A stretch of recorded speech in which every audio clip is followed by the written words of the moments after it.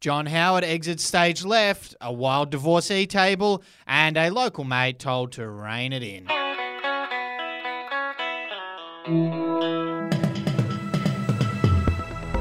Hey, it's Effie Bateman, and this is your Daily Batuta for Monday, the 27th of March. Happy Monday. My name's Wendell Hussey. As always, great to be with you. Hope you're going well. Hope you had a great weekend, and hope you are fighting fit on this Monday afternoon. Effie Bateman, what is our first story of the day? Starting off, and John Howard is placed back into suspended animation in cryogenic lab until 2024 Queensland state election. Yeah, that's it for the former Prime Minister John Howard. He was frozen this morning and placed in a cryogenic laboratory at the New South Wales Liberal Party headquarters on Bent Street, where he will be kept until next year's Queensland state election. And, of course, no doubt be utilised alongside Peter Dutton, known locally as the thinking man's Peter Garrett. Over the past few weeks, Mr Howard has been wheeled out and about Western Sydney by the Liberal Party in an effort to sway votes away from Labor and the independent candidates of that ilk. One of the chief strategists for the New South Wales Liberals has admitted to The Advocate today that while the former Prime Minister still commands a lot of respect from people in the community, his influence is beginning to wane.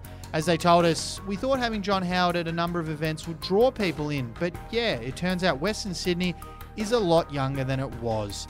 And John Howard is fucking old. So, there you go.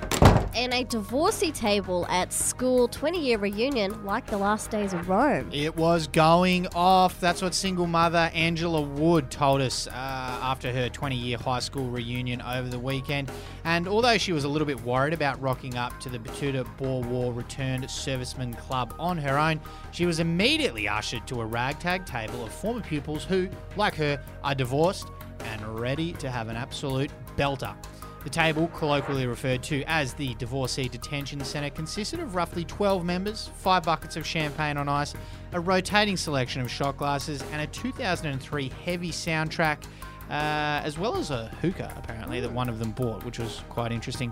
Eventually, other reunion attendees had to leave, either because their partners had had enough or due to family commitments, but the members of the Divorcee Detention Centre raged on, like the last nobles of a decaying dynasty, soaking the final crumbs of their spelt harvest in the wine of a penultimate summer. Some interesting words from the journalist on that. Have you had one? A 10-year one? Yep, I've had a 10-year one. Good to get in a punch on, like the old days. Mm-hmm. I was wondering whether we'd get that, whether we'd be treated to that, and we were. I think you have to. You've got to have something happen at a reunion. Yeah, for sure. Have you've had yours, haven't you? No, because we had COVID. But I heard afterwards they managed to reschedule it, but it sounded really lame. They got Year 12 students to sing a hymn. That's not what I want. I want free alcohol. Yeah, you need drama. You need something more than. Yeah, I think it was like sitting down and having sandwiches. I don't want that. No thanks. No, thank you. And lastly, a man who insists he can handle spicy food told to please just stop. Yeah, Declan Bowen is the man in question for this one. It's alleged that he went to an early Friday knockoff with the boys at Batuta Pond's infamous Wings, Ribs and Tin restaurant last Friday. Should have been a relatively low-key affair considering half of them had somewhere to be by 7 p.m. However, as usual, this simple catch-up between friends has unwittingly been hijacked by Declan's compulsion to push the boundaries and to prove how cool he is and how tough he is, this time with him mistakenly believing his 99% Caucasian genes could withstand Carolina Reaper wings. Watching in interest as he didn't even bother to take a small tentative bite from a wing that looked the colour of Satan's dong, his mate's amusement soon turned to horror as Declan's face took on the appearance of a freshly washed tomato with spray like you would see at the supermarket.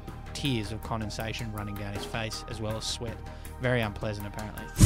And speaking of unpleasant, our quote of the day is about a jet-setting couple who have bought an entire village in Wales and raised rent by 60%, leaving some of the locals facing eviction.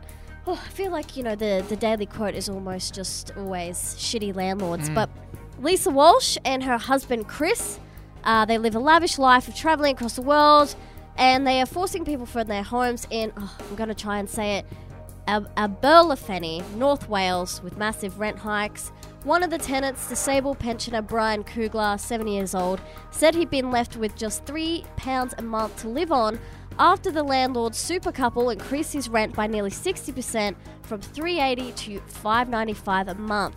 He said, if I had to pay $595 a month, I would be left with just £3 a month for food, running my car and bills. I am really bloody angry at the council and the landlord. Well, good luck to you, Brian. I don't think anyone's going to do anything, so spend your £3 wisely. Anyway, that's what's making news for today. See you later.